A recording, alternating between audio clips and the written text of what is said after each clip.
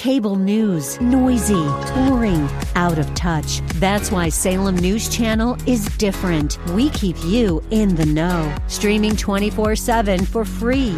Home to the greatest collection of conservative voices like Dennis Prager, Jay Sekulow, Mike Gallagher, and more. Salem News Channel is unfiltered and unapologetic. Watch anytime, on any screen, at snc.tv and Local Now Channel 525. All right, good morning again, and welcome to Grace Church of the Bay Area.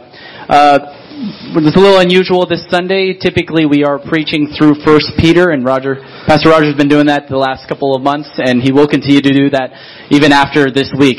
But whenever there is a fifth Sunday in the month, we do try to take time to answer your questions about just anything that may be around society, in the Bible, because what happens is when we preach verse by verse, word by word, it gets a little difficult to answer specific questions or talk about specific topics because we're basically going through the Bible. And so whenever there's a fifth Sunday in the month, typically there's about 4 or 5 in the year, we try to take time so that we can answer your questions biblically when we have this opportunity. These questions all have been submitted. It gives Pastor Roger time so that he can answer and look up answers properly in the Bible. And we do that so that we're not just getting his opinion. As smart as he is and as lovely as he is, we want to try to make sure he's not just giving his opinion, but he's actually taking things from the Bible. So let's start with our very first question. And this is a good one. Why do we say amen to finish our prayers? When you look at the scriptures, for those of you who are familiar, you know that for the most part, the Old Testament was written in Hebrew and the New Testament was written in ancient Koine Greek. And both of those languages have a word that's translated amen. It's about 60 times. We're going to find it in all of Scripture. And in both the Greek and Hebrew, they mean the same thing. They mean basically verily or truly or let it be so.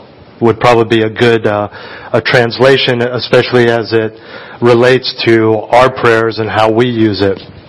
So when you see it in Scripture, it's basically a way for example, the New Testament apostles to affirm what has just been said.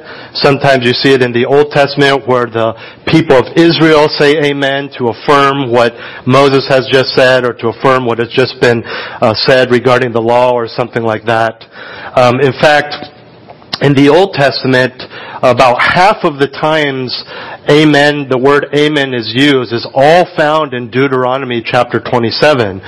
And if you're familiar with that chapter, you know that there are various curses actually being laid out or pronounced against those who sin. So they're explaining these different curses. If this person does this, so may this curse be upon them. And the people say out loud as a group, they say amen. And so in that context, to give you an idea of why we use it today or how we use it today, they basically say, yes, so let it be. Very true. It's kind of like we agree with this. If we do this, God will curse us or punish us in this way. In the New Testament, it's used very frequently at the end of epistles, but in connection with praising God or a blessing.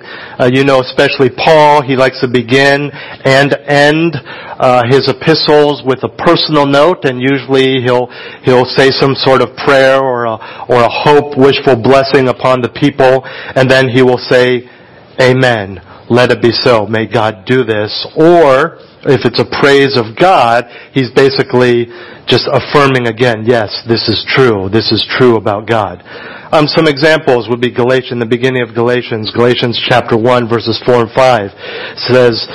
Paul says, our God and Father, to whom be glory forevermore. Amen. Right? It's not that he doesn't believe it if he doesn't say amen, but you know how it is. When you're excited, when you're praising God, sometimes you just want to emphasize one more. This is so true of God. So may God have glory forevermore. Amen. In Revelation, you have the picture of these beings that are in heaven that John saw in his vision, in his revelation. And there's over and over again, there's these proclamations of praises of God. And these beings keep saying, amen, amen. We agree. That is true. so right. I'm trying to give you maybe some modern vernacular that we would use, right? Fist bump, I don't know, whatever. After a call for a blessing, Romans 15 verse 33, where Paul says to the recipients of his epistle, he says, "Now the God of peace be with you all. Amen." And so it's just let it be. I just want to affirm that I want this to happen. So when we use it, right, it's kind of a declaration of affirmation. And the idea of ending our prayers is with the word amen. It's indicating that we affirm everything that we have just said to be true. So true in terms of if we've praised Him, we agree with this is true, right? Or if it's something that we've requested of the Lord, we're saying, amen, it is true. I really would like this, for you to do this, provide this, save this person, or whatever it is. The reality is, why do we do it? We're not commanded to end our prayers with amen. So a lot of it is just following the example of the apostles in the early church. And a lot of it is simply just because of it started with the Jewish and Christian tradition. Okay? But I think when you recognize, and if you've been with the Q&A, a lot of these are very theological questions. I try to end with something practical for each of these questions. Here's my practical for you. This is a good reminder that we have all over the New Testament that we need to be careful what we pray for. Right? Don't be flippant. Don't just ask for things that are clearly not in God's will, right? And I'm not talking about a specific will that is not revealed to us, but you don't pray for sin. You don't pray for something sinful to be allowed in your life or something like that. So it is a good warning, and I think amen has become. I was just talking to someone about this morning or even this week. A lot of times in the American culture, when we're on the phone, we say bye, but we say I love you. And we don't really think about it. We're not gushing, we don't really mean it, just something we say, okay, love you, bye. Right? And we're not really cognizant of that, and you could even say something, what'd you just say to your mom? I said bye. No, you said I love you, right? Because it's just something we say. We need to be careful when we're approaching the throne of God that even a word like amen, now, especially now that you know what it means, is not just something we say, right? Can you look back at what you just prayed and really say, God, let this be so, right? God, I affirm this by the blood of Christ and what I believe. So that's basically what amen means and why we use it. And I think too, if you want to be conscious about it, if you end with let this be so or may it be, then it helps you think about what you're actually saying. Absolutely. Question 2, how do we as Christians view mental health? Very carefully. Okay, next question? No, I'm just kidding. I think in conservative circles, actually I shouldn't say that. Scratch that. In the church, there are two extremes that you see. Not that there isn't anyone in the middle of the road, or there are many people who haven't even thought about this, don't even care, right? In the church, there are two extremes. One of the extremes you will see more in conservative evangelicalism, which is to say that anything to do with psychology or psychiatry is considered sin and should be thrown out. Okay? On the other hand, the other extreme is in the church, we have too great of a reliance on secular therapists or secular psychology to the detriment of our spiritual lives because we're getting life advice from someone who's been trained in a secular worldview rather than the scriptures. And I'll elaborate on that in a moment. There are people with genuine, authentic mental health issues that need medication. Okay? If someone came for me for counseling, and it is clear to me, based on what they have said, and when I say clear to me, it's basically a sin issue, that they need to repent rather than take medication, I would never tell them to stop medication. That's just dangerous. Don't ever do that. Okay?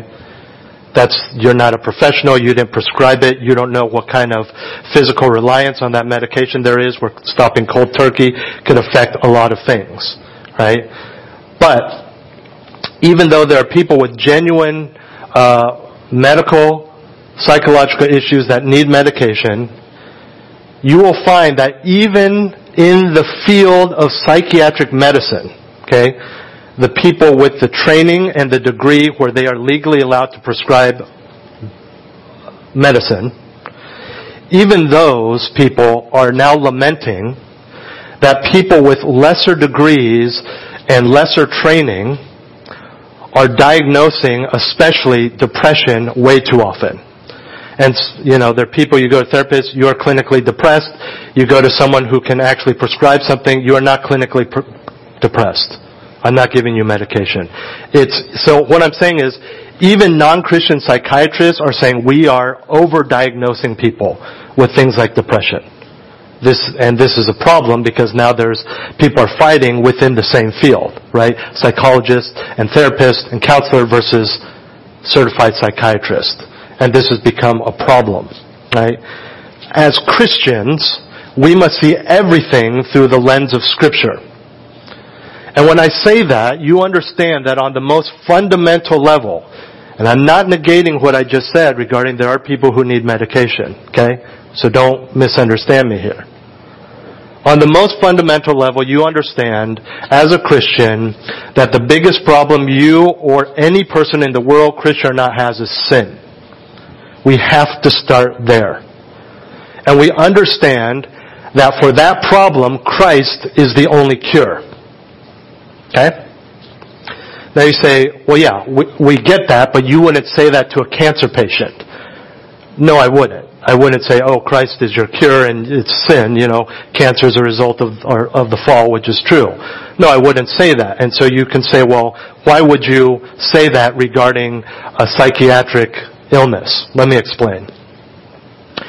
As Americans, we are always looking for the quick and easy fix. This is a big problem that is causing big issues mentally and physically in our culture as well as politically. Okay? We don't diet and exercise and then we want our government to fix our bodies, which we broke. Okay? In the same way, we need to be aware when we are turning to drugs, prescription drugs, instead of biblical parenting or biblical obedience. Okay? Let me give you an example. Depression. Not all depression. But much of what people self-diagnose and say, I'm depressed, is caused by sin. It is selfishness. It is an extreme focus on self. When all you are concerned about is what you think you deserve, and all you focus on is how people are not treating you the way you want to be treated, you're going to be sad. That's the result of selfishness. Unbeknownst to me, I had a roommate for 2 years in college. We went to the same very conservative church, Bible study, all of that. He never told me that he was depressed, suffering from depression. This was a self-diagnosis, I believe. And later on, it made sense why he was always in his room, why he slept so much, why he would fall asleep to heavy metal music. I mean, all this kind of stuff. He didn't want to be, he was depressed. He didn't want to interact with people. He finally opened up to our Bible study leader, who at the time was a seminary student. And my friend I said, Kevin, what did Todd tell you? He said he basically confronted me on my pride. I said, what was the result? It's like, I haven't suffered from depression since.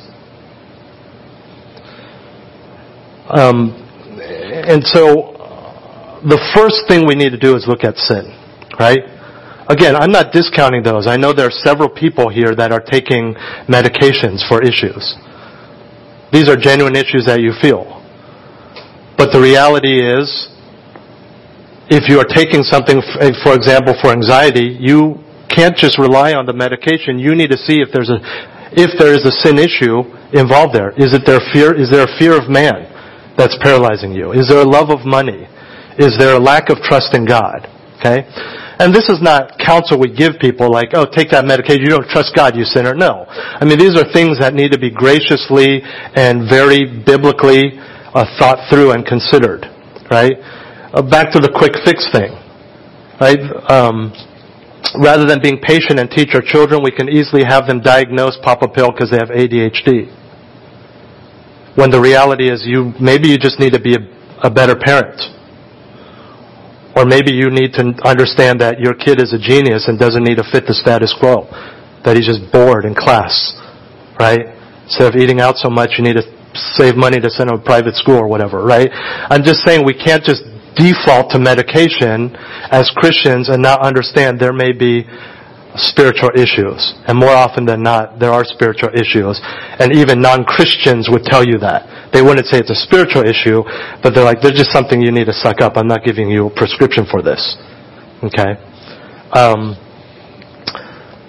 I thought of this morning as we were singing this song. We sang Redeemed. This was our hymn. Listen to these songs. These are words clearly of a hymn writer who's bursting with praise, has no depression, no anger towards someone else, no vindictive spirit. Okay? Redeemed, how I love to proclaim it.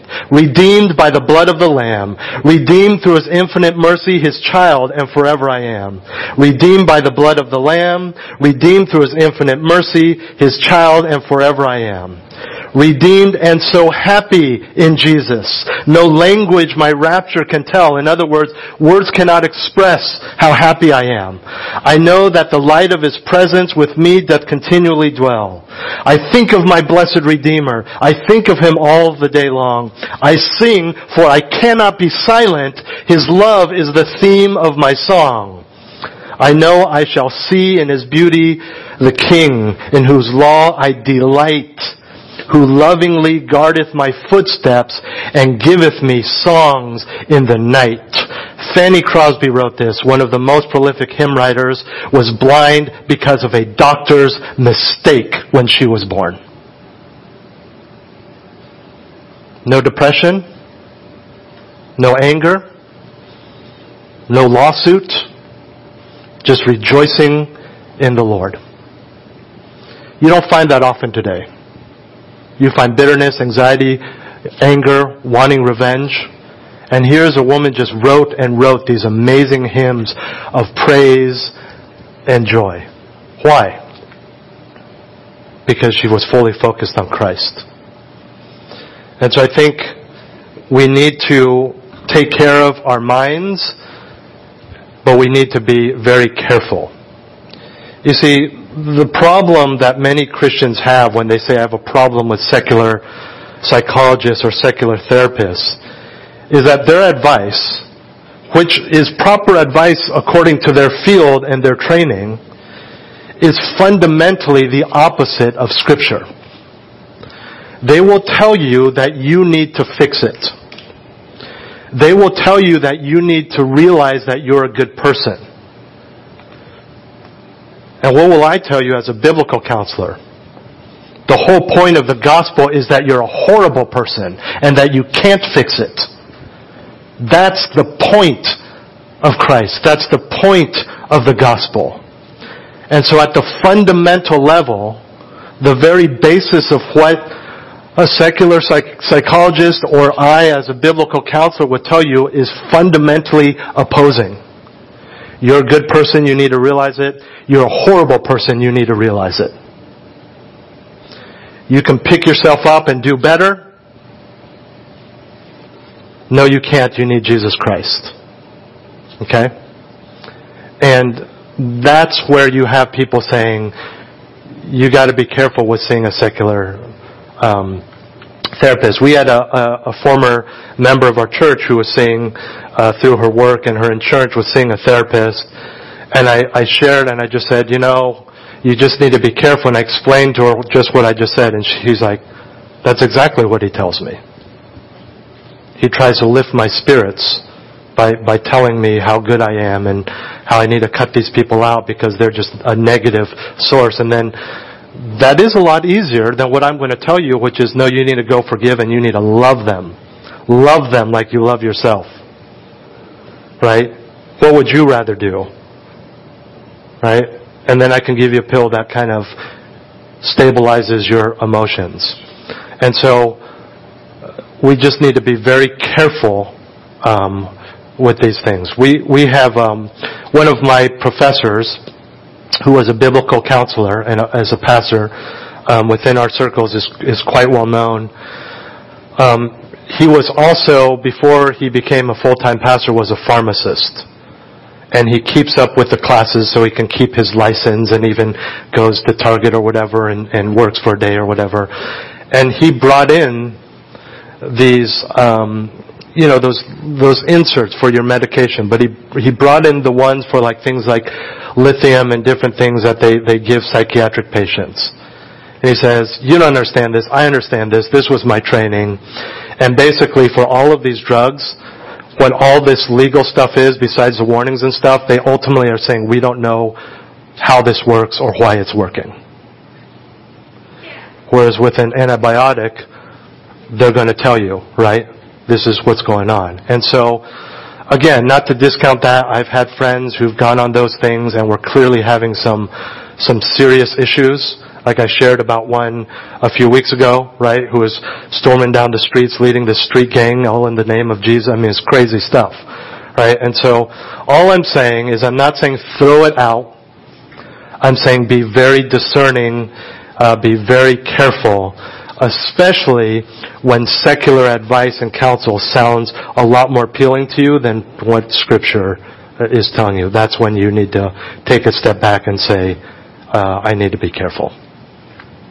And Pastor Roger, I'm glad you brought up that last point. How it is often couched or even phrased to sound better is it's always in terms of like a disease. And so instead of saying someone might be an alcoholic, we don't want to blame the sinfulness or the tendency or the proclivity that's inside that person, but you see that, oh, I have disease of being addicted to alcohol. I have the disease of being addicted to sex or drugs or wherever it may be. We all might have a proclivity towards one particular sin, but that doesn't absolve us of taking responsibility of the actions that we have. And oftentimes you see a lot of people just hiding behind, I have no control of it, so I want a pill or I just want to call it something so I can't take responsibility myself. The third question is this. What is the moral state of those who have not reached the age of accountability and die? And just reading into this question, when it mentions for those who have not reached the age of accountability, the assumption is maybe children. I guess another assumption might be maybe a developmentally disabled adult. And I don't know, maybe it even gets into someone who might be elderly and might have Alzheimer's. Could be any one of those categories. Yeah, good. Just so you understand what the age of accountability is, the Bible is very clear that those who die without Christ are instantly sent to eternal damnation. Okay? And so the question is what about a miscarriage? Because we know that life begins at conception, right? What about, a baby who's 7 days old in the womb? What about a 1-year-old who passes away or whatever that may be? And so the age of accountability is a reference to an age. It's not a set age in Scripture. There's no, and it'll be different for everyone, where the individual has enough understanding to make a decision for or against Christ. Which, of course, a 1-year-old doesn't know he's a sinner, right? A baby still in the womb obviously doesn't know that. And so the question is, before they even have the cognitive ability to understand they're a sinner and accept Christ as Savior, and they die, what happens to them? And the answer is they are instantly in the presence of God in heaven. The most common passage that we look to is 2 Samuel 12. A little bit of background. King David, sinned grossly with a woman called Bathsheba, right? And that's kind of what we kind of highlight. I don't want to go into that, but we kind of highlight his sin is adultery, but his sin was murder as well. To not be found out, he basically has her husband killed. And Bathsheba gets pregnant with David's baby. Nathan the prophet comes to David and he tells him, because of your sin, God is going to take the life of this child. Okay? So David starts mourning, and he starts fasting, sackcloth and ashes, we assume. He lays on the ground, hoping that the child will not die. He hears some of his servants whispering, and he's smart enough to realize the baby's died, or the child has died. They don't know how to tell me.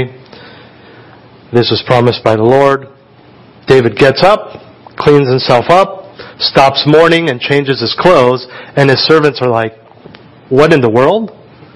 Why would you stop mourning now that your baby has died? And I'll read for you his response in 2 Samuel 12, verses 22 through 23. He, David, said, while the child was still alive, I fasted and wept. For I said, who knows? The Lord may be gracious to me that the child may live. But now he has died, why should I fast? Can I bring him back again? I will go to him, but he will not return to me. Now David was someone who clearly understood there was a heaven and hell. And here he is saying, as a follower of God, of Yahweh who is going to heaven, I will see my baby again. Other passages that are used are from the words of Jesus, right? Holding a child. The kingdom of heaven belongs to such as these. Okay? And he says, unless we become like them, we will not enter the kingdom of heaven. And Chris, you mentioned the mentally handicapped. That would be something as well, right? Depending on, they may reach that age of accountability later, or maybe they never reach it. And so that would all apply. The details of which we don't know. Okay? We just have the conviction that Scripture is clear that babies instantly go to heaven before the age of accountability, which again, we don't know what age that is.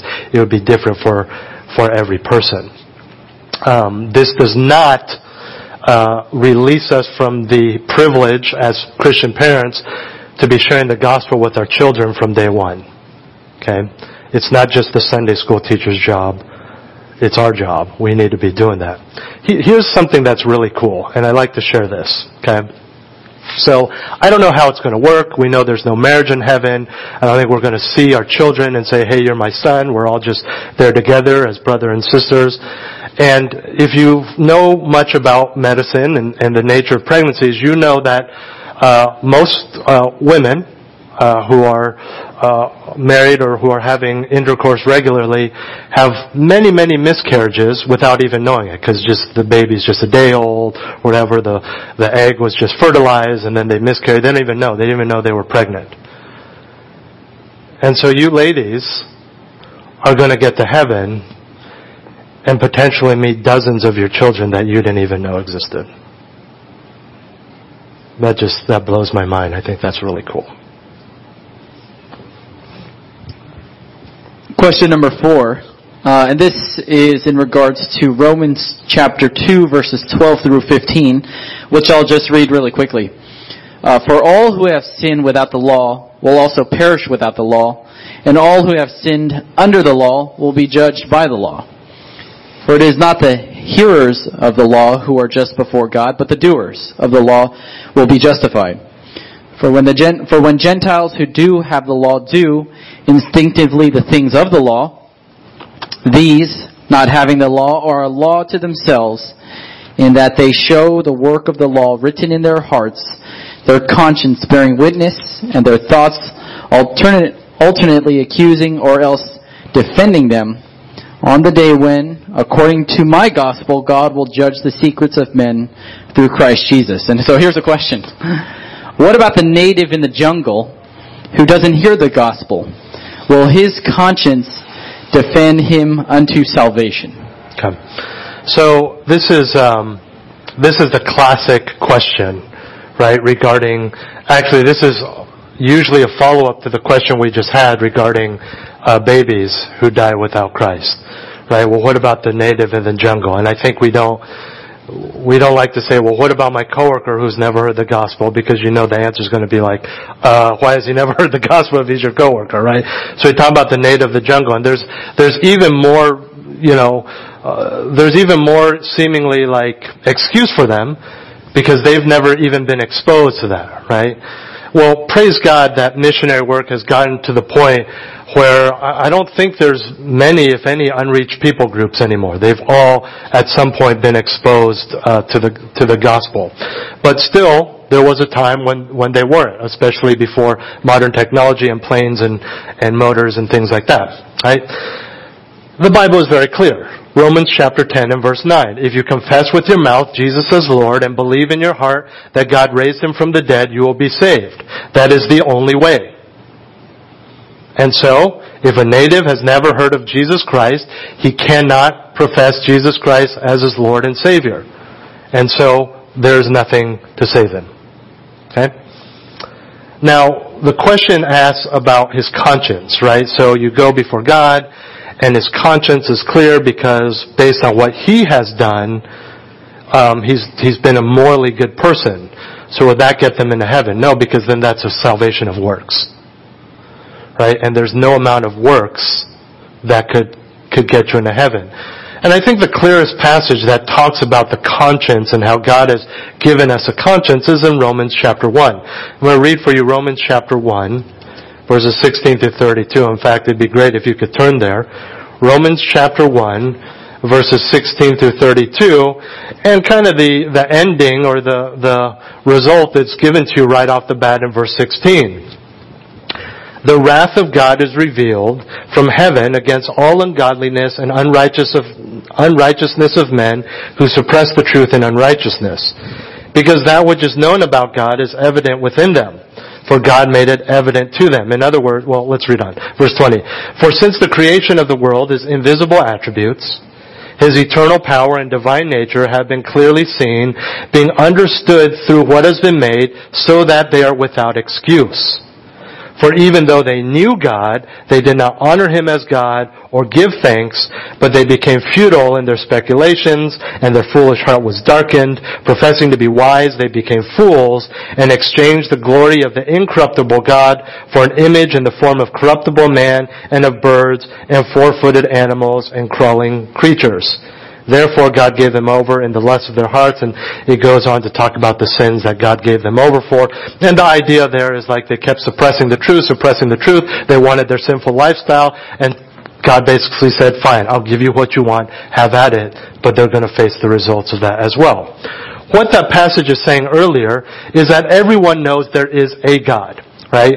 Wow. Their consciences and through clearly God's power is seen. And to look at nature, to look at our consciences, that no matter where you go, people have a sense of right and wrong. Maybe some of those things they do in their tribe or in their culture we may consider wrong or evil, but they have an understanding of right and wrong. Right? That's got to come from somewhere. It's the whole creation demands a creator argument. Right? And the only way you can look at creation, right, to see this dry little thing turn into a tree like that, and then the tree drops more of these dry little things, seeds that'll become, all of that, right? Just the whole process of that. The birds eat fruit, right? And they poop out the seeds, instantly fertilize seeds. I mean, this is God's gross, I know, but God's plan. It's just amazing. And the only way you can convince yourself that there's not some higher being that did this is you have to suppress the truth. I mean, you ask any atheist, why are you an atheist? And they have a rationale for that.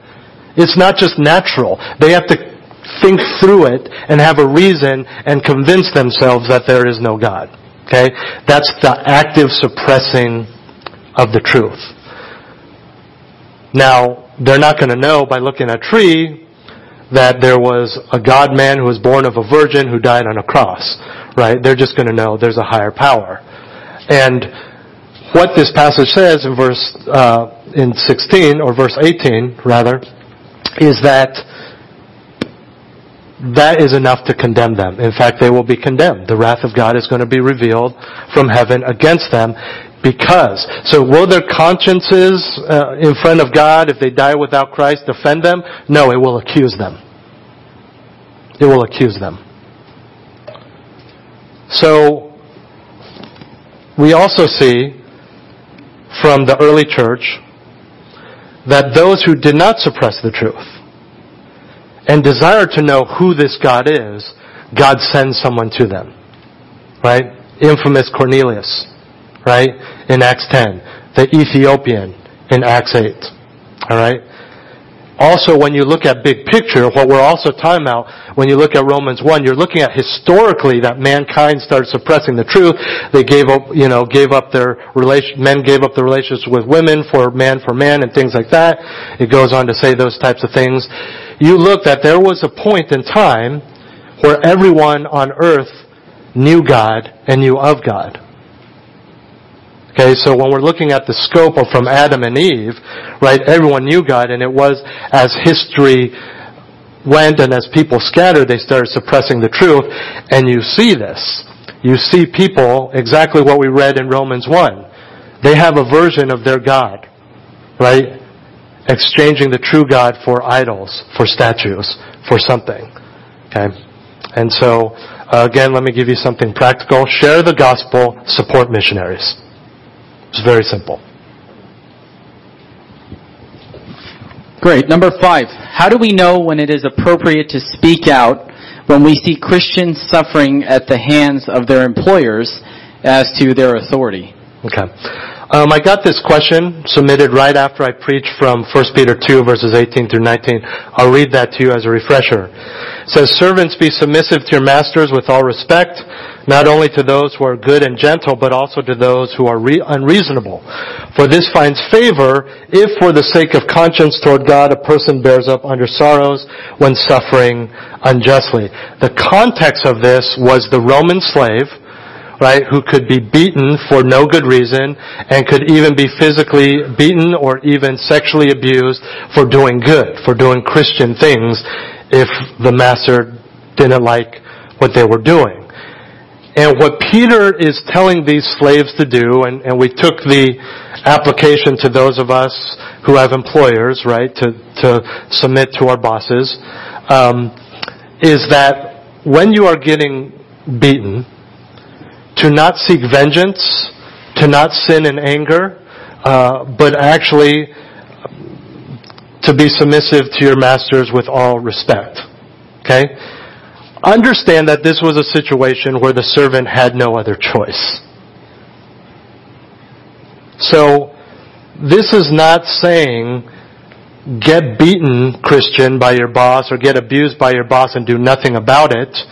Right? It's saying don't sin and still submit to them.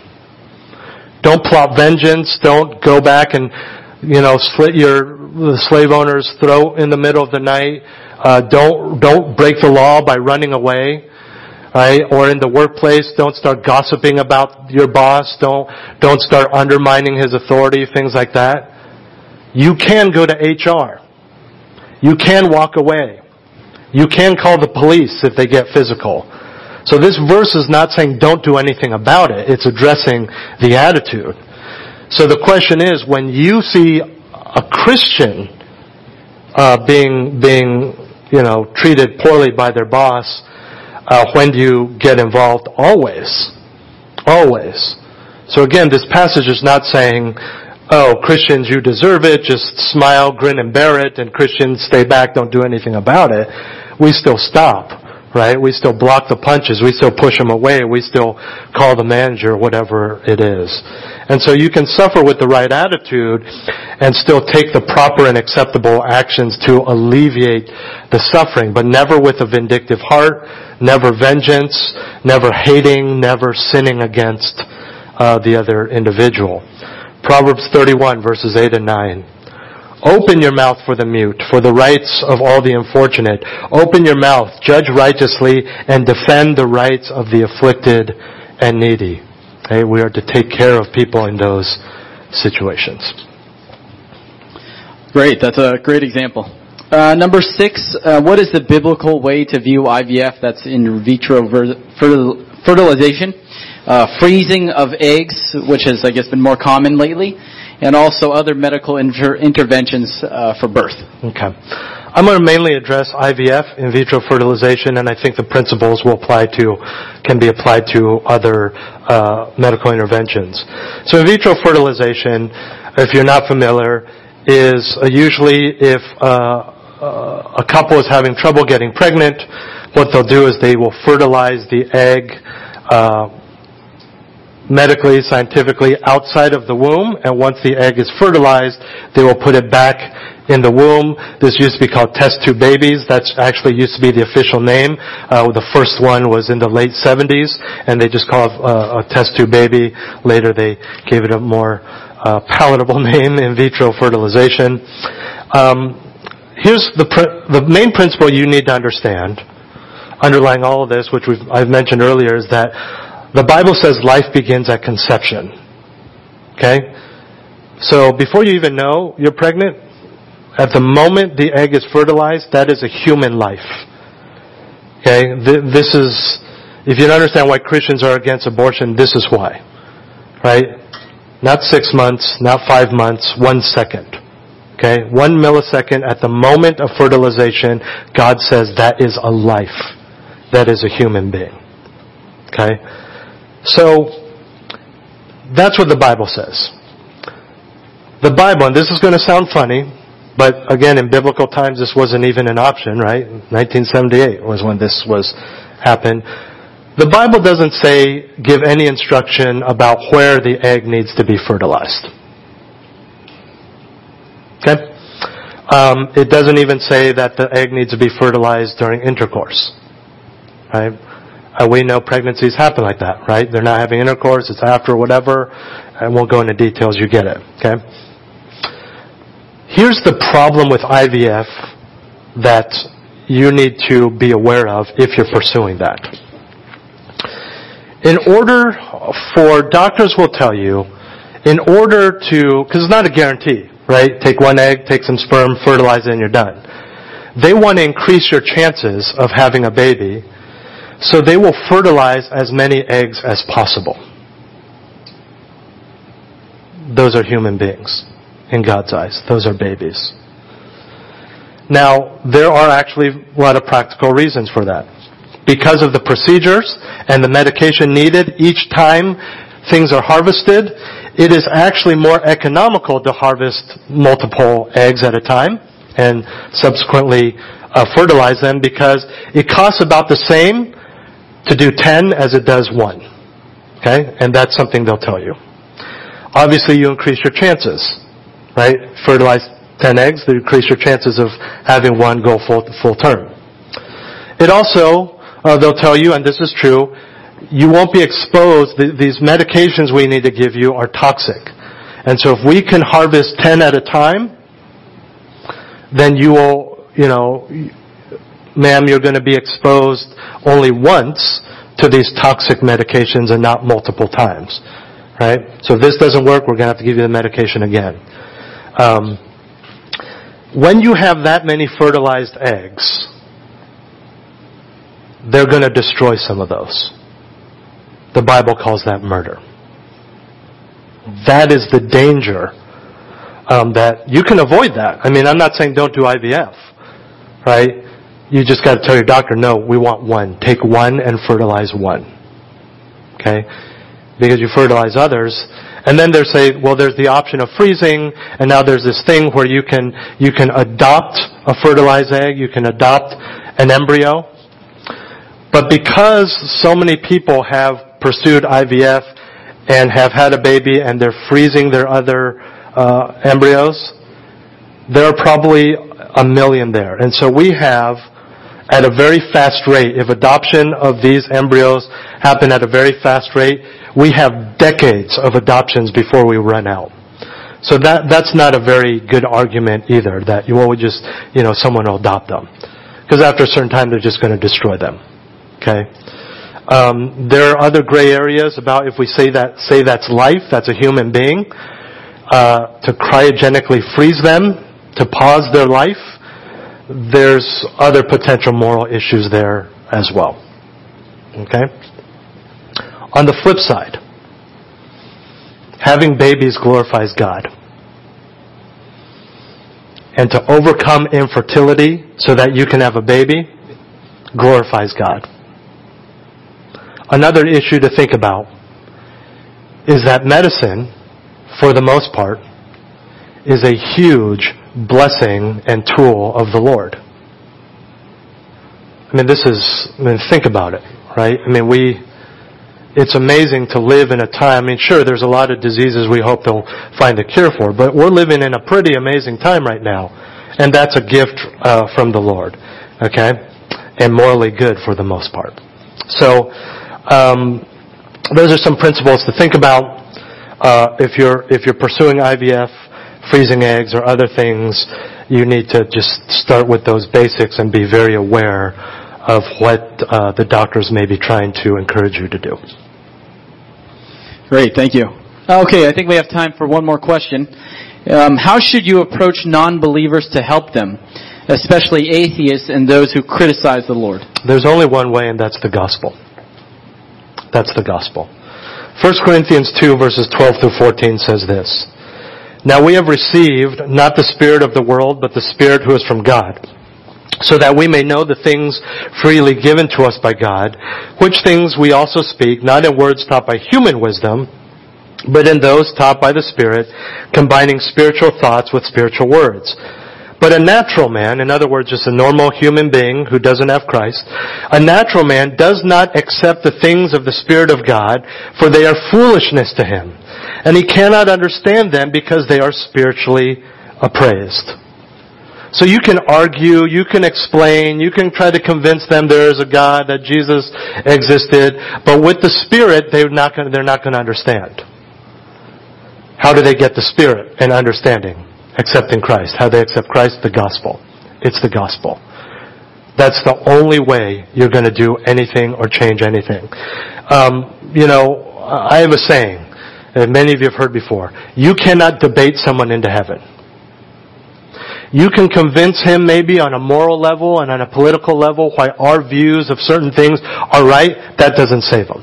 You can stand outside of an abortion clinic, convince that girl to have that baby. You've just saved a life, but they're still going to hell without Christ. Okay? That doesn't save them. Arguing about where was God on 9/11 or homosexuality or when does life begin. Even if they agree with you on a political or moral level, that doesn't save them, and it doesn't help. You want to help an unbeliever, it's through the gospel, right? And this is why there's this movement to change our culture on a moral level. It's very dangerous. These people are depraved. They have depraved minds. Jesus said, everyone who commits sin is a slave to sin. They're a slave to sin. The only freedom from that slavery is Jesus Christ. Now, if they're doing things that bother you, there's no harm in saying, hey, I think, you know I'm a Christian. Would you mind not swearing like that with God's name so much? It just kind of bothers me. That's fine. Just to make your workplace or whatever more comfortable. But again, that's their nature. That's who they are. Nothing will change without the gospel. In fact, to try to change people on a moral level without the gospel, in other words, without changing the heart, which we cannot do, only God can do that, and it's through the gospel. Okay? You guys seeing a theme here? To only try to change people externally on a moral level, all you're doing is making them a legalist, and all you're doing is making yourself a Pharisee. In all of Scripture, there is only one group of people who are actively trying to change society morally for the better without the gospel through behavior, and that was the Pharisees. That's it. Jesus doesn't do it. The early church didn't do it. It's the gospel. Evangelize. The gospel. Evangelize. That is it. Right? Well, and they say, well, what about this? What about this? And what about... Can I first tell you, this is how you do it on a practical way. I'll get to that, and in your mind you're like, you're not going to get it anyways. It's just setting up a debate and an argument. Can I at least tell you where I'm coming from? So when I tell you my views on these things, you will understand where I'm coming from. And then you share the gospel. Right? There's a famous professor. You've probably read some of his books. Right? I don't know if he's still alive, but he would go and when he was in college, he would go and knock on people's doors and he'd just share the gospel. And he shares this story of one guy who's like, I can't believe the Bible. right? And it's one of those things he knew people just say that just to get you to be quiet. And he said, well, tell me, what don't you believe about it? And he's like, well, isn't there that guy, Jonah, right? He lived in the belly of a whale, a big fish, for 3 days and 3 nights. See, right there. That just shows you that the Bible's not true. It's fiction. It's just stories, right? So this guy went and he started research. This is before the internet. He goes to the library. He's researching, taking hours, which would take us 3 seconds right now on Google, right? He's researching. Japanese fisherman fell overboard, right?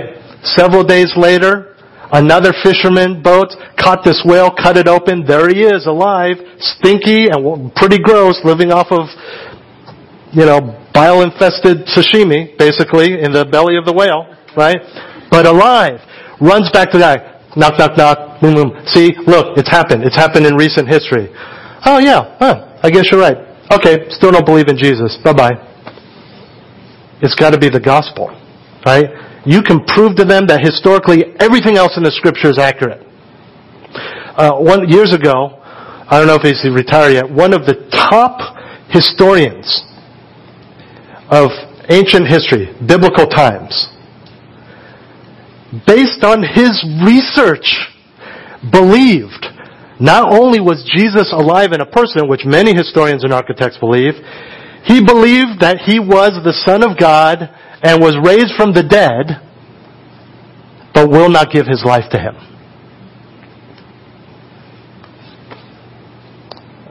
Even the demons believe, right? They know. They're there. They've been trying to thwart it this whole time. It's only by accepting Jesus Christ as Lord and Savior can any of this make sense. So you want to help an atheist? You want to help anyone?